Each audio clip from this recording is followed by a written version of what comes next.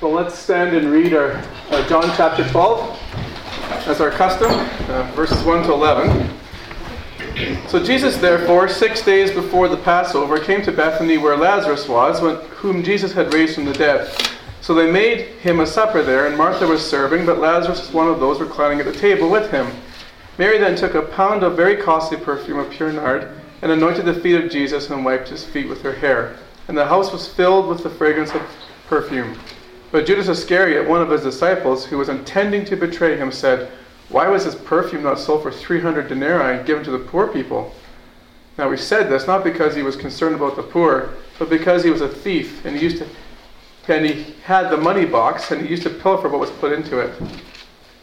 Therefore Jesus said, "Let her alone, so that she may keep it for the day of my burial. For you always will have the poor with you, but you will not always have me." The large crowd of the Jews then learned that he was there, and they came, not for Jesus' sake only, but that they might see also Lazarus, whom he had raised from the dead. But the chief priests planned to put Lazarus to death also, because on account of him many of the Jews were going away and were believing in Jesus. Let's pray as a church. Father, we're grateful at this time of year because you sent your Son into the world, and that's what we remember as a church, because without you, God, all of us here would not have a chance of being in eternal glory with you in the future. We love you for the fact that you'd sacrifice your Son for us to free us from our sins and to give us new life. Thank you, Lord, that you love us that much, and may we reflect that love to others also through this Christmas season. And we look forward to spending time in your word, and we just pray that you prepare our hearts to hear what your Spirit has to say to us. Whether we need encouraging, convicting, or strengthening, whatever it may be, you know where we're at, and we just ask you that you speak to us now. In Christ's name, amen.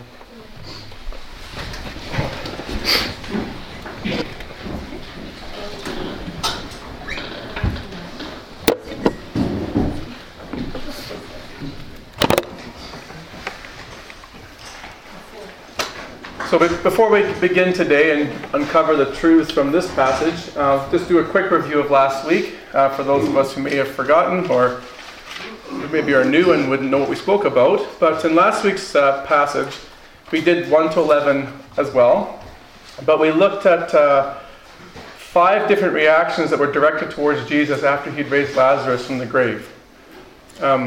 He had raised Lazarus, had to escape from Bethany to go to a place called Ephraim because he was going to be persecuted. There's a bounty on his head to arrest him, and they wanted to get him, and obviously they wanted to kill him. And so when they came back to Bethany, there was a supper thrown for him, and we see that there were 5 different reactions to him, and we ended up looking at 3 last week in particular, 3 responses that were favorable to Jesus from his raising of Lazarus and who he was. The first 3 were Mary, Martha, and Lazarus. And Mary chose to show her affection for Jesus and her devotion to him through a personal sacrifice of a financial costly perfume, and even in her reputation. We talked about how she showed Jesus' love by putting her reputation on the line too through that act of worship. Martha chose to serve Jesus and throw him a big banquet, and chose that role as her way of showing love and devotion. And Lazarus chose to sit at a table with him, listening to him all night, and that was his way of expressing love. So we went into those a bit in detail last week, but we didn't finish the last 2 reactions to Jesus, and that were two negative reactions. The first one we're going to look at is Judas today, who chose to respond to Jesus in hypocritical self-interest. And the other group was the religious leaders who respond to him with hostility to the point that they wanted to murder him. So we're going to look at those today as our final 2 reactions within this passage. So let's begin with Judas, who chose to show his disdain for Jesus through hypocritical self-interest. This response that he gave, of course, came after Mary had just anointed Jesus' feet with this costly perfume, and then Judas responds in this way to her in verses 4. He says, "But Judas Iscariot, one of his disciples, who was intending to betray him, said, 'Why was this perfume not sold for 300 denarii and given to the poor people?' Now he said this not because he was concerned about the poor, but because he was a thief, And as he had the money box, he used to pilfer what was put into it. Immediately in verse 4 and 5, we see what the nature of hypocrisy is. Okay? You'll notice here that there's a contradiction between his heart intentions towards Christ, but what actually comes out of his mouth. So there's this private heart intention that's known only to himself, but then there's this outward public display of actions that everyone else gets to hear. Notice in verse 4, it says that while he was saying this, he was intending to betray Jesus. So his heart intentions toward Jesus in his private life were hostile. He wanted to turn him in and to go behind his back and betray him. But what he was publicly professing was his genuine concern for the poor. And we see that in verse 5. So in essence, Judas is leading a dual life. It's a double standard. He's got this private life that's rebellious towards God, but in public and in the Christian circles, he's all about keeping up appearances. He knows how to say noble things and righteous things and godly things when the timing is necessary. And the amazing thing about Judas here is that he managed to dupe everyone around him. The disciples at the time had no idea of Judas's intentions towards Jesus. The only reason why we know why he was intending to betray him and that he used to steal was because John, who's the author of this passage, is writing in hindsight. So decades have passed, he's writing this letter down, and he's writing to help us understand where Judas was at the time. But at the time, the disciples had no idea he was going to do this. We're going to see this pretty soon in the Last Supper. But at the Last Supper, Jesus announces, one of you is going to betray me. And the disciples don't all point their fingers at Judas unanimously and go, we know who it is. They all say, not I, Lord, not I, Lord. Who is it? Who is it? They had no idea. So Judas, for his entire 3-year ministry, was able to function under the radar, and the disciples had no idea where his heart intentions were towards the Lord. And I think it's important to understand that, because hypocrisy often can be that when it's privately we are able to hide our intentions, but publicly portray this godly, noble character on the outside. But if you and I were there, I would suggest that we wouldn't have been any smarter than the disciples. We would have been duped as well. If these 12 guys couldn't figure it out, I don't think you and I would have the insight to know either. And partly too, because when he made his point here, as an outsider looking in, you'd have thought he had something of validity to offer. Right? Mary spends 1 year's worth of salary, because that's what 300 denarii is. In our equivalent context, if you make 60 grand a year, she just spends $60,000 worth of perfume on her feet. So if you were to listen to this and you think, wow, one bottle of $60,000 on the feet versus the ability to feed the poor. Now I just did the math for interest sake. In our context, I just took a salary of $50,000 and I divided an average loaf of bread as $5. So if you take a $50,000 salary and you do $5 loaf of bread, you come up with 10,000 loaves. Those of you in here, if you do, I don't know who does and who doesn't, but let's say you make 100 grand a year, that's 20,000 loaves. So imagine that listening to Judas that day, you'd be like, this makes a lot of sense. Okotoks has 30,000 people, probably around 8,000 adults. The rest are probably kids. But let's just say 10,000 adults. One $50,000 salary could provide each family with a loaf of bread. So you think if everybody here was impoverished, Judas's comments make a lot of sense. And you think this is a good idea. This is a godly, noble thing for him to offer. And so we would have been impressed with Judas's concern for the poor. But John tells us it was all a facade, because in verse 6 he reveals his heart motivation.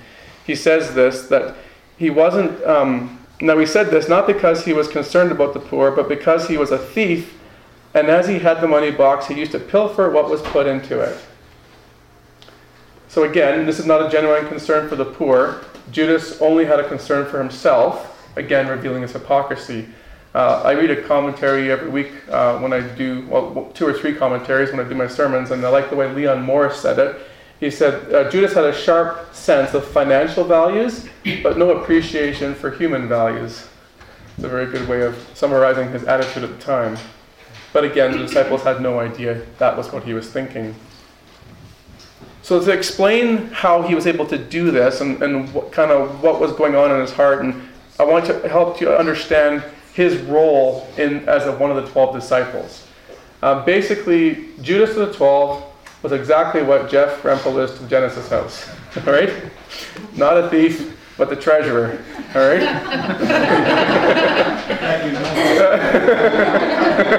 Not hypocritical. No. He's the treasurer. That's why he had a money box.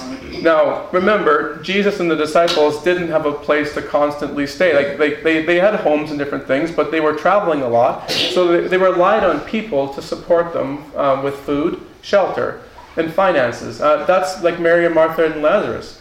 I mean, Bethany was a home where they would come to frequently lodge at, eat at, and that wasn't just a one-time thing. They were constantly going there. I think even possibly through the Passover, the last week of his life, it seems like they were in Jerusalem and go back to their house. Jerusalem, back to their house. I think they actually lodged in Bethany every night during that week. So their house is open to supporting them. We have the same thing in our missionaries today. People need like food, lodging, and financial support to continue out their evangelistic ministries. But a great passage actually to show the financial support of Jesus, and you may have missed this in your previous readings at some point, but maybe you haven't. But look at Luke 8:1-3. Soon afterwards, it says, Jesus began going around from one city and village to another, proclaiming and preaching the kingdom of God. And the 12 were with him, and also women who had been healed of evil spirits and sicknesses. Mary, who was called Magdalene, and from whom 7 demons had come out, and Joanna, the wife of Chuza, Herod's steward, and Susanna, and many others who were contributing to their support of their private means. Okay, so they're out of their own pockets, these women are supporting the ministry of Jesus and the disciples. So Judas then, when people like Joanna and Mary Magdalene and Susanna were giving money to the disciples, Judas would take the money, he'd put it in the money box, and they would travel around from village to village, and he would hold it. So when he needed food, Judas would give them money. You think of the woman at the Samaritan well. Jesus is at the well, and what does Jesus do? He sends the disciples into the village of Sychar to get food. Judas has the money, he goes in with some guys and they buy food. So he's handling all the finances. I just want you to understand that so that you understand how he could pilfer the box and nobody would know. Just like in churches too, that's why you want the person who's the treasurer to have a credible reputation, right? Because they could pilfer and none of us would ever know. I mean, we have a little bit more checks and balances with the government and online e-transfers and stuff, but back then it's just cash in hand and you're just walking around.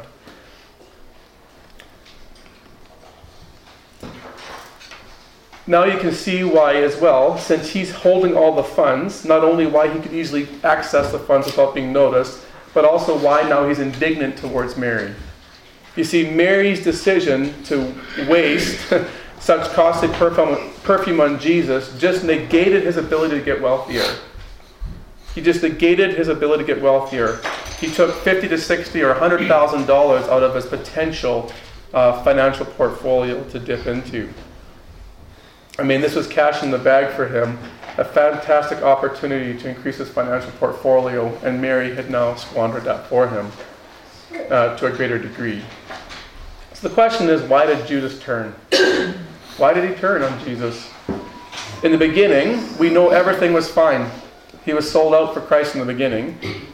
When Jesus went up to the mountain to pray in Luke, he chose 12 disciples. Now it's important to notice he chose 12 disciples who became apostles, not a traitor. So he didn't choose them as a traitor, he chose them as an apostle. Peter legitimized that ministry in Acts chapter 1. He says it's time for us to choose a new apostle to replace Judas' ministry. Proof that he was a genuine apostle was evidenced by his ministry. In places like Luke 9 and Matthew 10, he preached the same gospel as the other disciples. And he healed the same amount of, when he would pray in the name of the Lord for healings, for exorcisms and different diseases to leave, people were healed. There was no indication in the first 2 years of ministry that he was not healing. He was not preaching the same truth. The disciples, like I said, on the Last Supper had no idea he was any different than the rest of them. So this guy in the beginning is sold out at the beginning anyway for Christ, and now we see him turning on him. So what happened?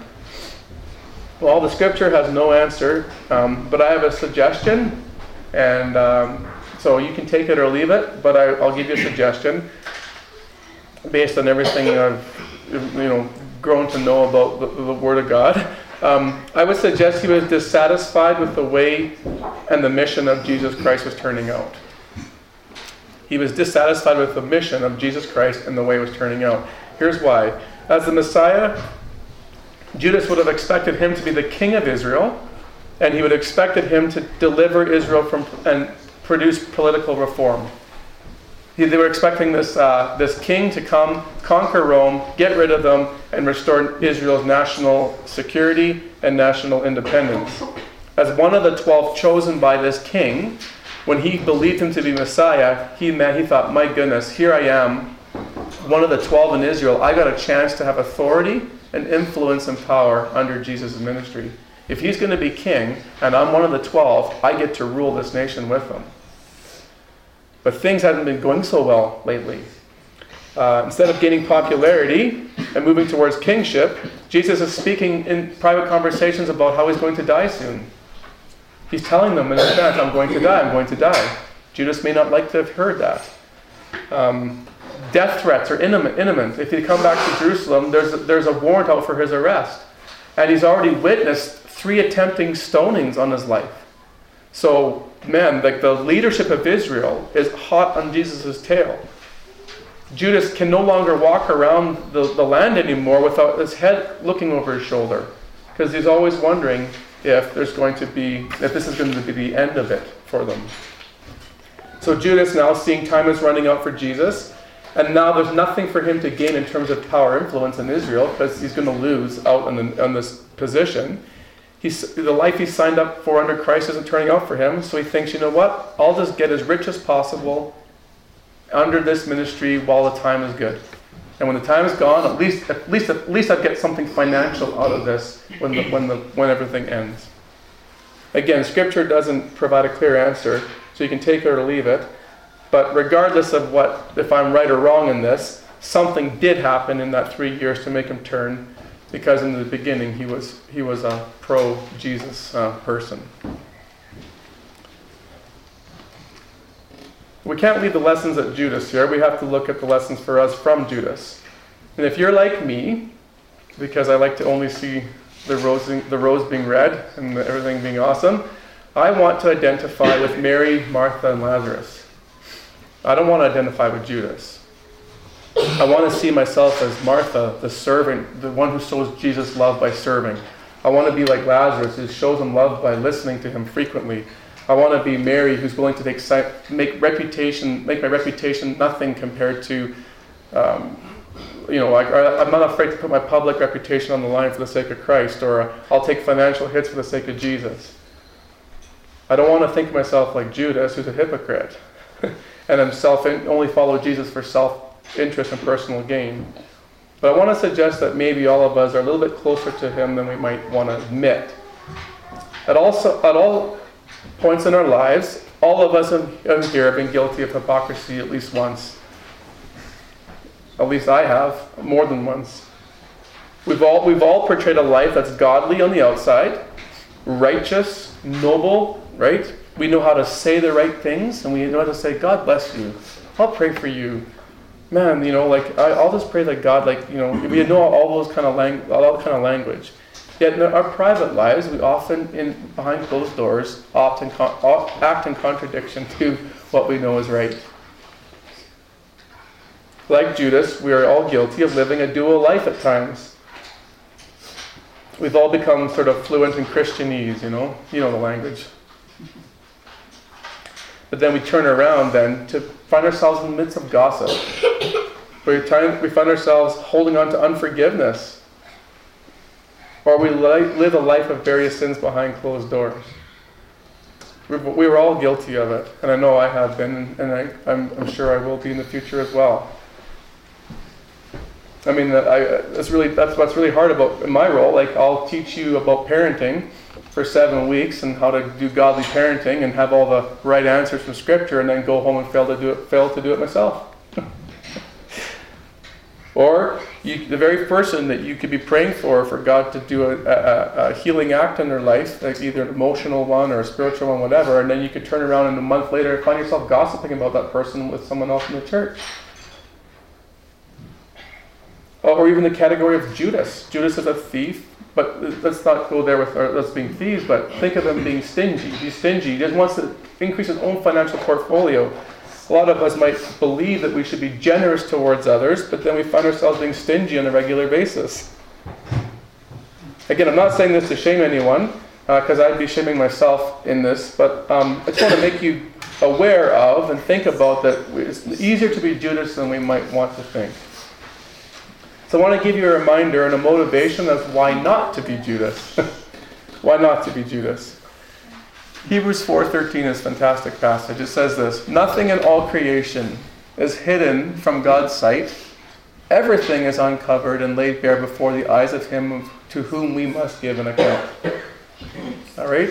A motivating factor to think about if we find ourselves about to be hypocritical, or we find ourselves in a place where we've noticed we've been convicted, and just remember that God can see absolutely everything you say and you do, and he knows your thoughts.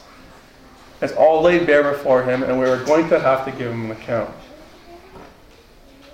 Now, I do want to say this, and I want to clarify this. There are varying degrees of hypocrisy, and I would say some, because we're all guilty of it at some points, when we notice ourselves in it, I would confess those things, and I would plead with you to make yourself right before God.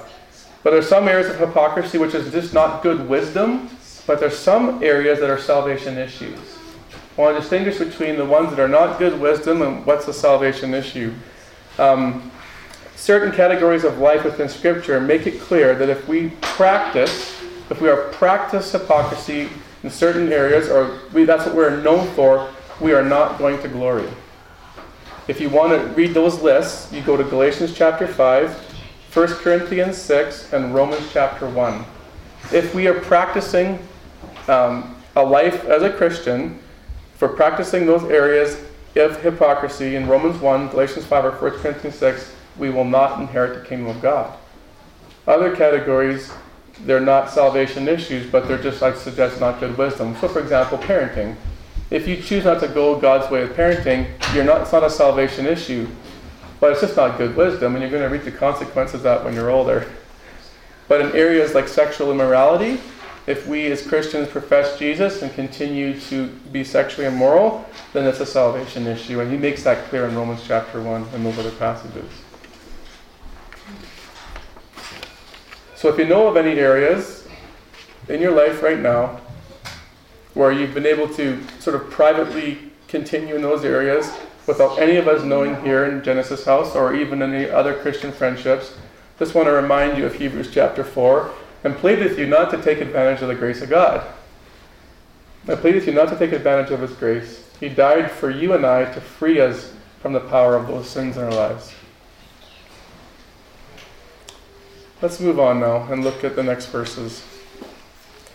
Look at Jesus' response to Judas after his comments he made towards Mary. In verse 7 he says this, "Therefore Jesus said, 'Let her alone, so that she may keep it for the day of my burial. For you always have the poor with you, but you do not always have me.'" There's some confusion sometimes about what Jesus actually means about this, and I want to tell you what he's not saying. He's not saying this. He was not making a statement against the poor. He wasn't telling the disciples to avoid helping the poor because poverty was an epidemic that was never going to be overcome. Right? He wasn't telling them to avoid helping the poor because poverty was an epidemic that was not going to be overcome. In fact, Deuteronomy 15, verse 11, was an Old Testament command to help the poor within Israel.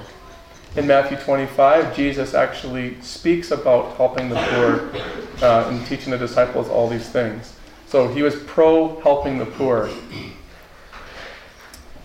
All Jesus was basically saying to these guys was they had to get their priorities straight. There was a priority system, there's a priority order that they had to be aware of. And the reality was the poor were always going to be around. There was going to be ample time, therefore, to help these people because when the poverty was an epidemic that was always going to be around. So therefore, there's going to always be ample opportunity to help and take care of them. This could not be said for Jesus. Jesus did have a limited time on earth. In fact, he only had a few days as he made this statement. So the opportunity for the disciples to show him proper love and devotion, like Mary had just done, was running out. So basically, he was telling Judas and the disciples, listen, Mary got it right. Her priorities are straight. I'm only around for a short time, so what she did was right. The poor will be around forever, so you're going to have ample opportunity to take care of them as well. I don't want to take us down too big of a rabbit trail, but a lot of you guys like rabbit trails in this church. I know because I spend a lot of time with you. Especially Roger Rabbit. But I want to just talk about this comment a little bit more. This idea of, for you'll always have the poor with you, but you will not always have me. I don't want to focus on the poor part, but Jesus' comment about you will not always have me. And the reason I want to bring this up is that there's some thought in the Christian circles that the presence of Jesus today was just like it was back then with Christ. Have you ever heard this in your Christian walk? Well, Jesus is here, right now. Bethany, he's right there beside you in that chair. I don't know if you know that, but Jesus is here right now. Right here, he's sitting right there and right beside you in that chair. And it's the same kind of presence that the disciples had. Or when we drive in the truck or our car to work, just so you know, take your books off the seat, because there's a place for Jesus right there in the chair, and he can drive with you all the way to work. Not according to Jesus. That's a bunch of spiritual whatever. Baloney. This is not what he's saying here. He's telling the disciples straight up in this passage, listen, you're not always going to have me.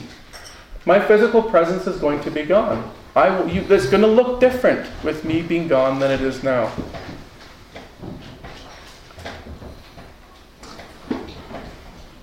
I'm squished.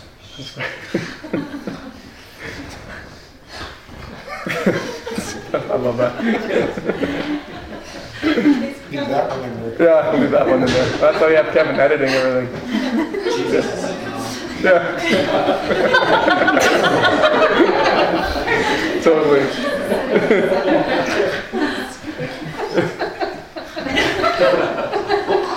Yeah. Anyway, I'm trying to get this. Yeah, I told you guys like rabbit trails. Yeah. Anyway, what I'm not trying to do is minimize the power of the Holy Spirit either. We are given the power of the Holy Spirit in our lives, and we're going to see in John this teaching on the power of the Holy Spirit. I mean, he did come to indwell in us, but it wasn't the same for us. It's not the same for us having the Holy Spirit as it will be for us to experience Jesus in glory in his physical presence. But it's something we're going to receive in heaven and not until then. And I have a conversation that can perfectly illustrate this, and I don't know if God was involved in this for timing or not, but it's kind of interesting. I had a conversation with Dan this week that can perfectly illustrate the fact that Jesus is not here today the same way as he will be in glory. Perfect illustration. It happened on Wednesday. Dan and I asked him a spiritual question that we always play devil's advocate with one another. And I asked him a question, and we went back and forth with each other for 30 minutes. We walked up and down the issue. We tried to apply as much scripture as we could wherever we knew it best. And we tried to come up with the principles of how to counsel in these situations and how to live out life. At the end of the conversation, I said this to Dan, because we were both unsure about whether we were, if we would, what we would do if that situation came across our table, if we had the right biblical response. At the end of the 30 minutes, I said to Dan, wouldn't you love it if we could have been one of the 12 disciples at the Sea of Galilee and asked these questions to Jesus then? And Dan said, yeah, it'd have been awesome, eh? We would just walk away with total clarity. I'm like, yeah, it would be awesome. You and I wouldn't be having to go and rehash this conversation again, because we'd ask Jesus a question, he'd give us an answer. We'd ask him a question, he'd give us an answer. 20 minutes later, okay, here's how we counsel you. Done. Doesn't work that way. That's proof that his presence isn't the same. We have the power of the Holy Spirit, we have the scriptures, but we're still infallible, and we try to wrestle through the best we can with what we have. But again, when we get to glory, we'll get to ask him all the questions that have been burning in our minds, and he'll straighten out every single one of us where we went wrong in our thinking. Right? We'll still get into glory because on his grace, but he's going to say, yeah, you were so close in this area, but if you just tweaked it this much, you would have the exactly right response I was looking for. We're like, oh, now that makes sense, Jesus. The disciples got all that conversation and had no doubts about what was truth. We don't have that. And so again, when Jesus said, you will always have the poor with you, but you will not always have me, just want you to differentiate between what the Holy Spirit presence looks like with Jesus in us now and what it's going to look like in glory. And there's a different level of intimacy. It definitely is. And I know what people are trying to do when they say Jesus is here now. They're trying to make you draw to the emotional side to give you a tangible experience. Well, that makes sense. I want that. Everybody here wants that, but it's not the same. We do have the Spirit to convict, comfort, and direct us. But one day we will experience the physical presence of Christ the way the disciples did back then. Let's look at the final response, which was negative, outside of Judas, which was the religious authorities. And their decision towards Jesus was to act in hostility to the point of death. We'll read verses 9 to 11 together. The large crowd of the Jews then learned that he was there, and they came, not for Jesus' sake only, but that they might also see Lazarus, whom he raised from the dead. But the chief priests planned to put Lazarus to death also, because on account of him many of the Jews were going away and were believing in Jesus. The reasons for their hostility towards Christ, well, they were threatened because people were putting their faith in him and believing in him. And we spent a couple weeks ago looking at the implications of that. For Jesus to become their king and Messiah meant that these guys would lose political power and the influence in Israel. And they didn't want to lose their positions of authority. And so they were afraid of an uprising with Rome. So again, these guys were all they cared about was their political power and influence. And that's why they were threatened against Jesus. But the hatred here has come to new heights. Now they want to put Lazarus to death as well. You see that in verse 10. They want to kill Lazarus now because of their hatred towards Jesus. So it's expounding. Basically, they want to get rid of the evidence, right? If they get rid of Lazarus, they get rid of the evidence. And so when people come to find Lazarus and Lazarus isn't to be found, then the rumor mill starts that, he was never raised in the first place. There's no body to prove that he's there. So they want to kill Lazarus too, because that'll stop the amount of people believing in Jesus, which allows them to potentially maintain their power and be less vulnerable. But one more thing which is of interest, and again this is a cool thing to remember, is Lazarus was probably an embarrassment to these guys' theology. Do you remember what the Sadducees believed with regards to the resurrection compared to the Pharisees? Pharisees did believe in a resurrection. Sadducees did not believe in a resurrection. Matthew 22:23.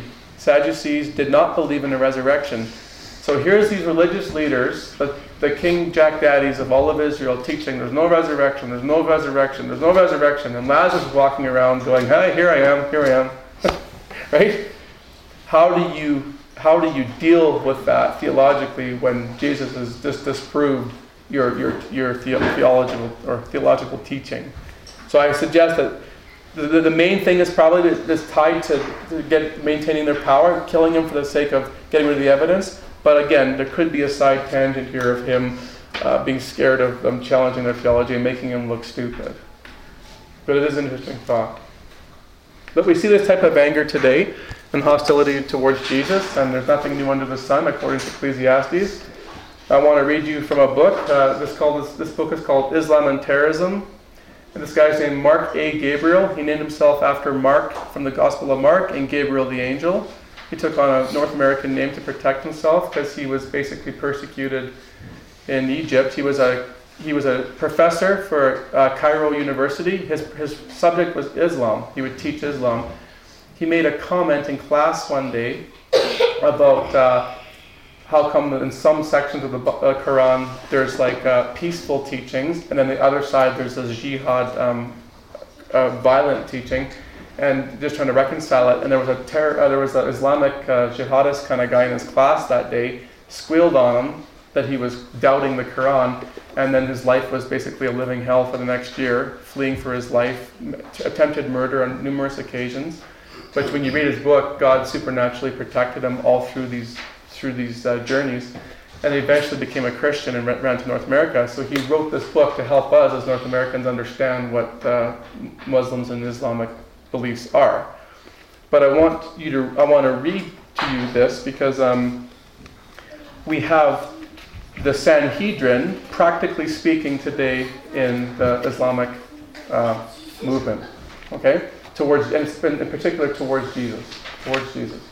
I'll read you from. This is his book. The chapter is titled "Holy War in the Quran."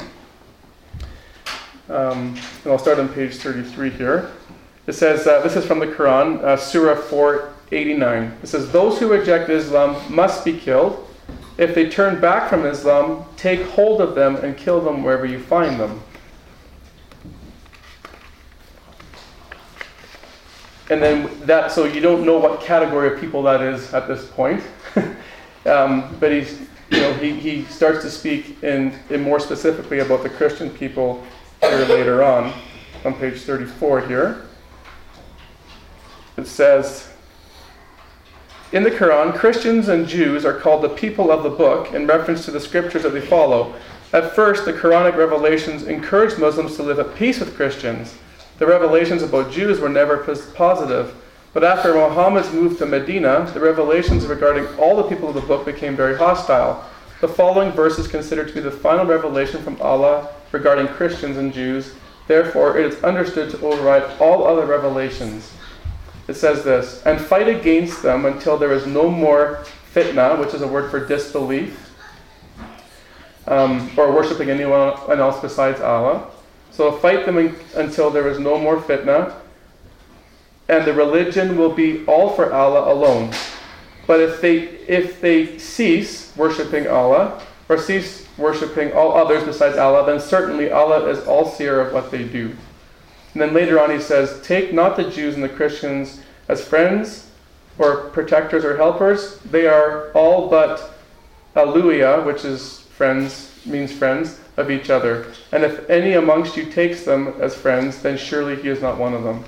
So again, the Quran in all of these verses is purely out for the Christian people, and it's because of their connection to Jesus Christ. Because if you declare Jesus as Lord, Allah is not Lord. And so anyone who declares Allah as not Lord is to be executed according to these chapters in the Quran. So again, there's nothing new under the sun. The hostility the religious leaders show towards Jesus and anyone connected to him is no different for us today. And if you ever want to study an interesting thing, in Iran's constitution, in their constitution, their national constitution, it's in the constitution to eradicate the Jewish people and Christians from the face of the world. That's in their national constitution.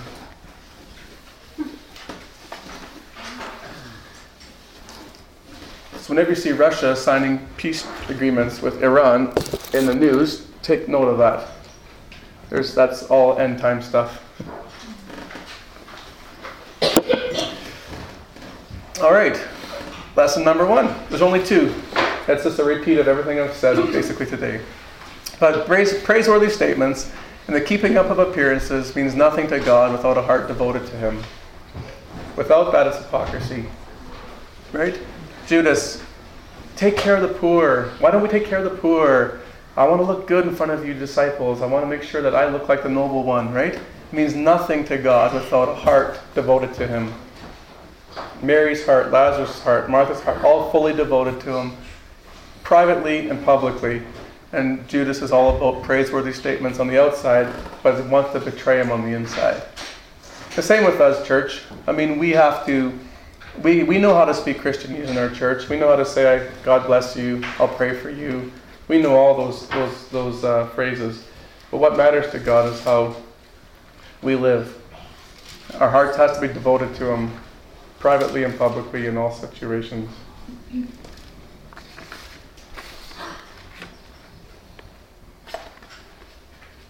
This is not scriptural. This is just my experience. Again, I'm not saying this is the number one reason why people leave churches or reject God. I'm not saying it is, but in my experience, it has been. Every time I go into evangelism, and I've spoken to people, virtually every time I deal with an issue with people who've walked away from the church or don't want to know who God is, It's because they've known Christians who have been hypocritical in their lives in gross ways.